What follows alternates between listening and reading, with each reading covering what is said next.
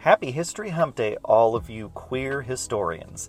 I'm Julian Rushbrook, your host for A History Most Queer. Welcome to the month of October. Pumpkin spice and spectral entities make this time of year the best, and a welcome one at that. Halloween has always been my favorite holiday, and I look forward to dressing up and embracing everything spooky. One thing that is especially scary is that for a whole lot of us in the Americas, we are woefully unaware of the rich cultural heritages of the various cultures that made up the North and South American continents and called these places their homes prior to the arrival of European colonizers in the 15th century. Due to a variety of factors, from disease to enslavement and genocide, many cultures were either partially or totally lost to history. Despite all of that awfulness, some records of pre-Columbian America exist. Likewise, despite concerted efforts to erase native cultures and languages, a few have managed to come out of the other side of colonialism and continue to thrive. I remember having a friend a decade or so ago that told me of her family back in Mexico. She herself spoke both Spanish and English, but when visiting her grandmother found it difficult to connect. Her grandmother spoke a Maya dialect, and despite living in Mexico, knew little Spanish. I was surprised and glad to learn that the Maya had not been all wiped out. I'm sure that my friend probably thought I was loony for being so excited to learn that the Maya people were not just a footnote in a history book. So, having said all of this, on this podcast's continuing journey through Hispanic American queerness, I thought it might be fun to look at queerness in those native cultures that now find themselves enveloped in the wider Latin American world. One of the sad aspects of these queer people's story is that we often have only the words of Spanish conquistadors to go on. The lives and customs of these cultures are often viewed through a highly critical lens, as these people were first and foremost not Christian. Likewise, these people were not white Europeans, so it should come as no surprise that Christopher Columbus and those who followed him from the Iberian Peninsula in search of gold and glory would be hostile to concepts that they deemed sinful in the Christian European context. In an ironic twist, the cultures that now exist in Central and South America might be inclined to think that queer people are a phenomena that is not native to their lands at all, but instead a cultural curiosity of Europeans. So I hope that by taking a small dip into the histories and traditions of some of these great cultures, we can see that while the letters might not have been the same, LGBTQIA+ people and gods were very much present in the Maya world.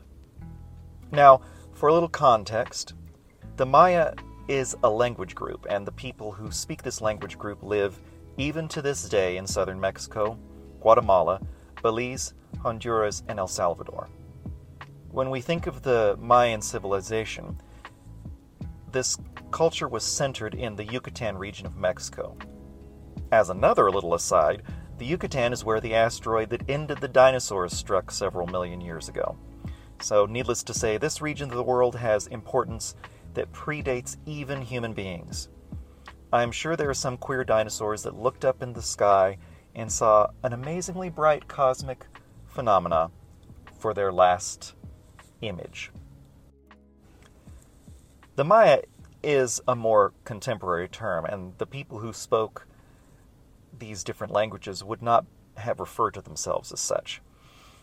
It's just a simple way for those of us looking back on over 2 millennia of history to categorize the societies in this part of the world. These people had dealings with other regional powers, such as the Aztec, Olmec, and Mixtec societies. We will have to look at these other cultures in the future, as each society had different ways of engaging with queer people. For now, we are laser focused on the Maya and the events that changed their society to become what exists today. Many native cultures in the Americas have a group of people that are now referred to as Two-Spirit. In Spanish documents, these people were referred to as Bedarche people, which I'm not sure if I'm pronouncing that correctly, but I'm trying. But that term has taken on a more slur-like reputation, owing to its origins. The term comes from the Arabic word bardaj, which translates to slave boy, one that is often used as a sex slave. The Spanish missionaries and conquerors who came into contact with the Two-Spirit people would digest their existence through their own cultural viewpoints. This third gender of humanity was seen as inferior, as for them anything feminine was by default seen as lesser than anything masculine. Queerness in Europe had, like everywhere else on the planet, been around forever.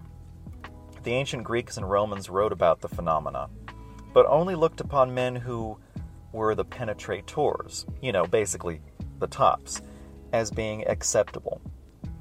As a little aside, it is humorous to me that these tops were lifted up and art would hail them as great minds while taking a cultural dump on the bottoms. You can't have tops without bottoms, and vice versa. It is weird, but then so is all of misogyny. So Two-Spirit folks were seen as inhabiting the world as the penetrated person, the feminine man. Such people could not be tolerated, and so when described in documents, the Spanish would be scathing in their descriptions. If a person inhabited the world as this third gender, or even if they were born intersex, they would be given this term, Bedarche, and viewed as sexually deviant. For the Maya, those two-spirited people were not viewed as deviants, but rather would be held in high regard. A big reason for this elevated status was because of a queer Maya deity. The ancient Maya people had a deep appreciation for the penis. I think the obsession with the male member is something that is just about a universal human preoccupation. Every middle school restroom has drawings of a cock and balls, which likewise find their ways into the margins of notebooks for students of all ages. Well, the ancients were no different. Whether for a chuckle or out of an abiding and deeply held reverence for engorged shafts, people have been drawing, painting, and carving the penis all over the planet for millennia. In 1979, Bernabe Pup, a man from Guatemala, found an archaeological treasure trove that helped to change the thinking of the place of queer people in the history of the Mayan-speaking people. He stumbled upon a cave, Na Tunich, that contained writing, artwork, and artifacts that dated back several millennia. A penis here and a penis there were carved all over the walls. One of the most striking images that he came upon was of two men locked in an embrace. One of these men had an enormous erection. By enormous, I mean huge. It would take divine power for someone to stand upright with such a massive cock. Well, it just so happens that the owner of the massive appendage was divine. He was the god Chin. The Mayan pantheon was no stranger to queer people with this god amongst their ranks. A great deal of the religious beliefs of the Maya have been lost due to a massive book-burning campaign in 1562 that was headed by Bishop Diego de Landa, the Franciscan bishop did document quite a bit of the culture, but on the other hand, he destroyed centuries of knowledge.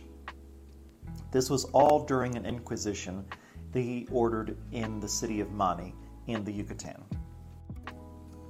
The Maya had already been converted to Catholicism, but were often found to still be revering their traditional deities.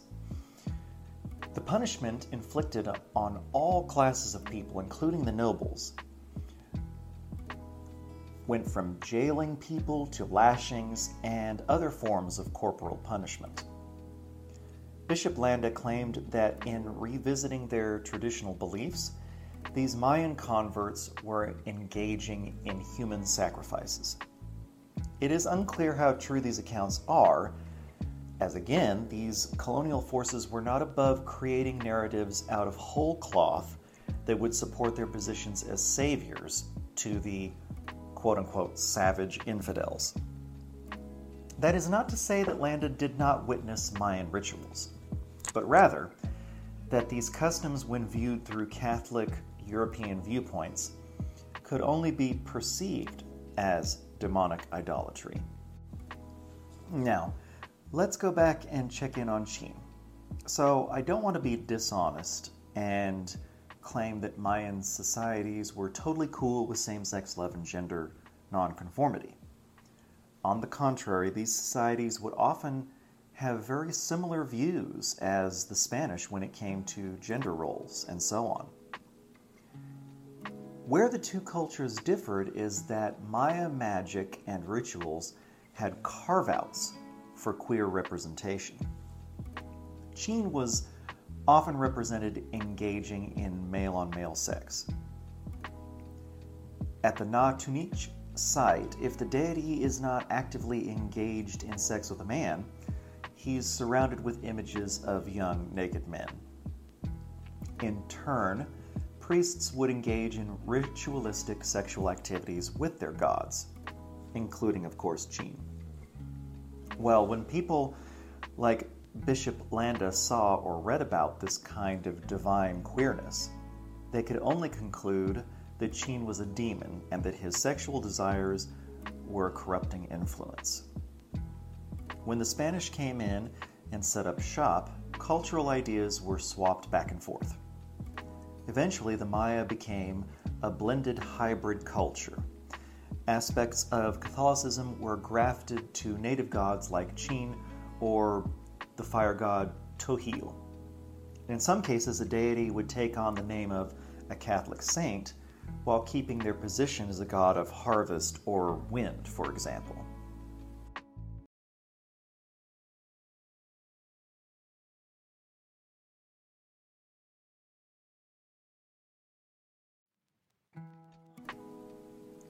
Chin was not the only god that queer folks could look up to in Maya societies.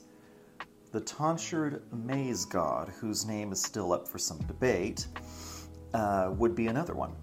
Some sources claim that Hun Hunapu is the same as this maize god. Others say that his name is Hun Ixim. I think for simplicity's sake, I will just refer to this god as the maize god. Again, referring back to the church's destruction of records, it may very well be that either of the two named gods is not the same entity as the tonsured maize god. Well, okay, now it's going to get more complicated. There are actually two maize gods. One is young and his hair is tonsured, so bald on top, like Friar Tuck from Robin Hood. This god is the god of maize at the beginning of the growing process. His twin, or perhaps older aspect, is the folated maize god, who is connected to fully grown maize plants that are ready for harvest. Maize made up a healthy portion of the diet of the Maya. It is no surprise then that this life-giving crop would be the stuff of legends. In a creation story, humanity itself is molded from maize dough that the gods were supposed to have dined on. I kind of like the idea of being delicious corn tortillas or cornbread. I just hope that the gods are not looking down on me with a growling tummy. So, going back to the tonsured maize god, he actually used to be a woman. By the time of Spanish contact, the divine being gender changed, which already makes him a fascinating queer. Should we then assign some transgender qualities to the maize gods? Perhaps we ought to for more than just how the beings changed over time. The tonsured maize god, the young one, for those already lost when it comes to all these different maize gods, despite being referred to using masculine pronouns, is just as likely to be presented as a queen as well as a king. He, she, or they are more significant being than the more mature folated god. Scribes can look to this gender-bending god as their patron, as when they're depicted as a man, he is often shown with a pen in hand. Perhaps all of those penis sketches in that cave can thank him for their existence. There are also a set of heroic twins connected to our shorn-headed god. This is where things get a bit blurry and that earlier name of Hun Hunappu comes in.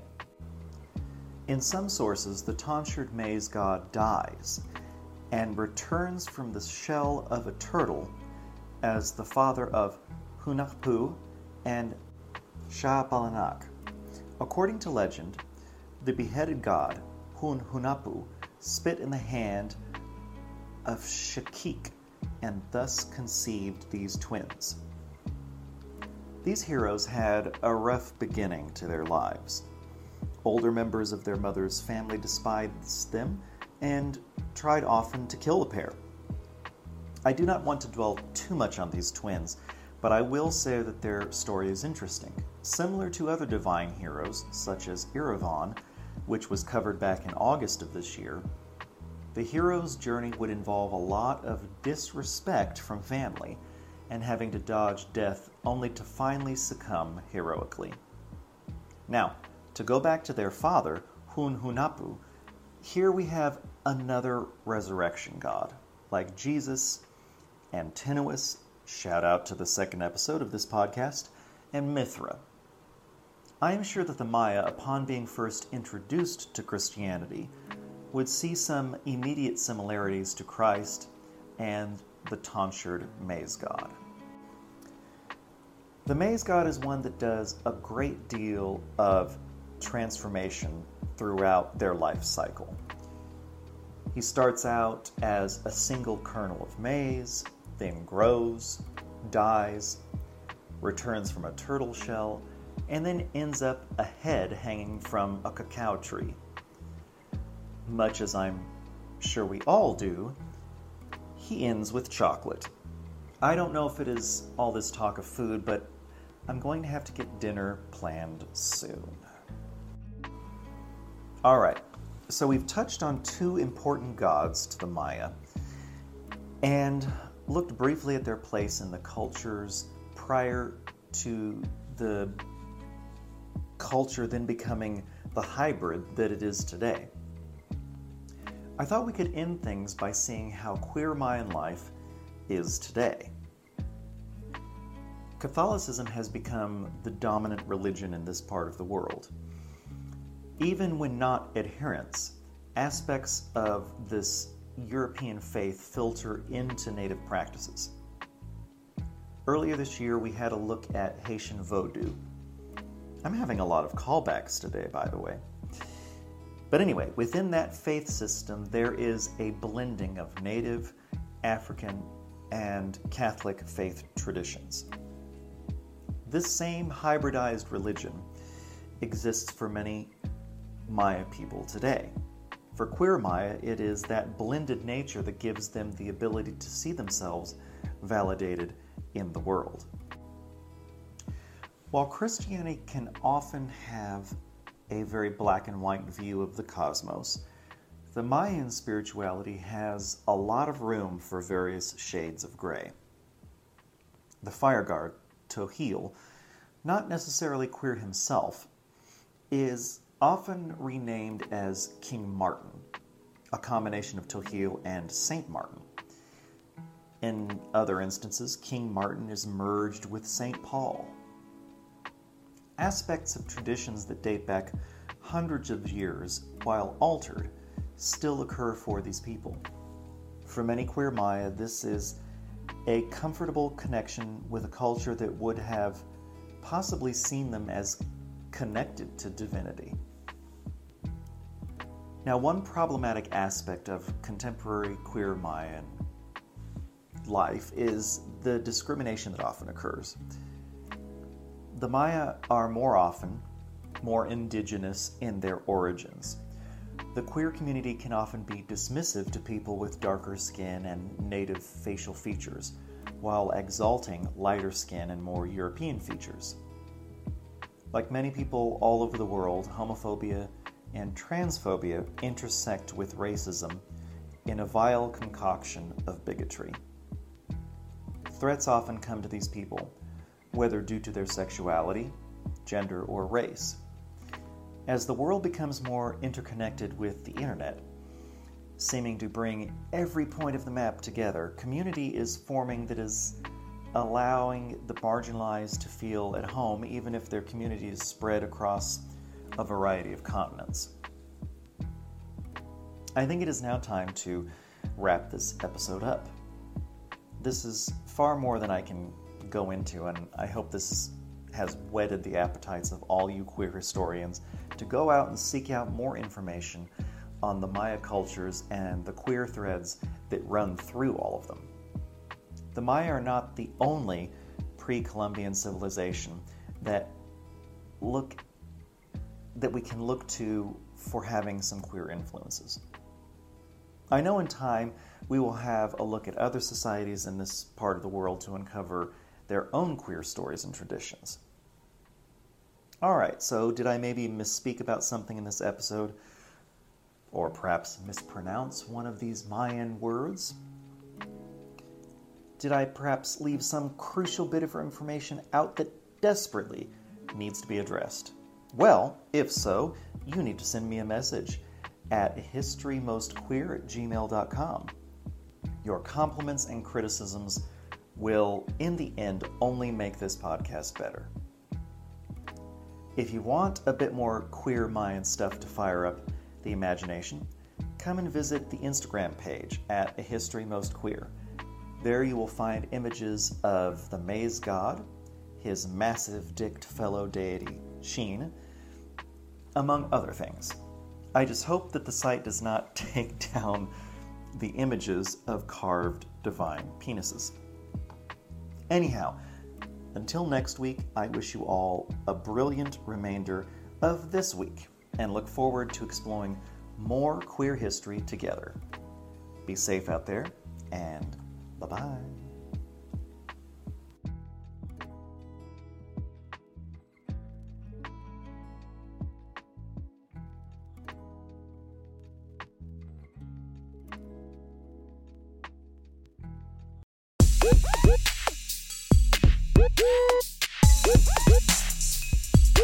Woo!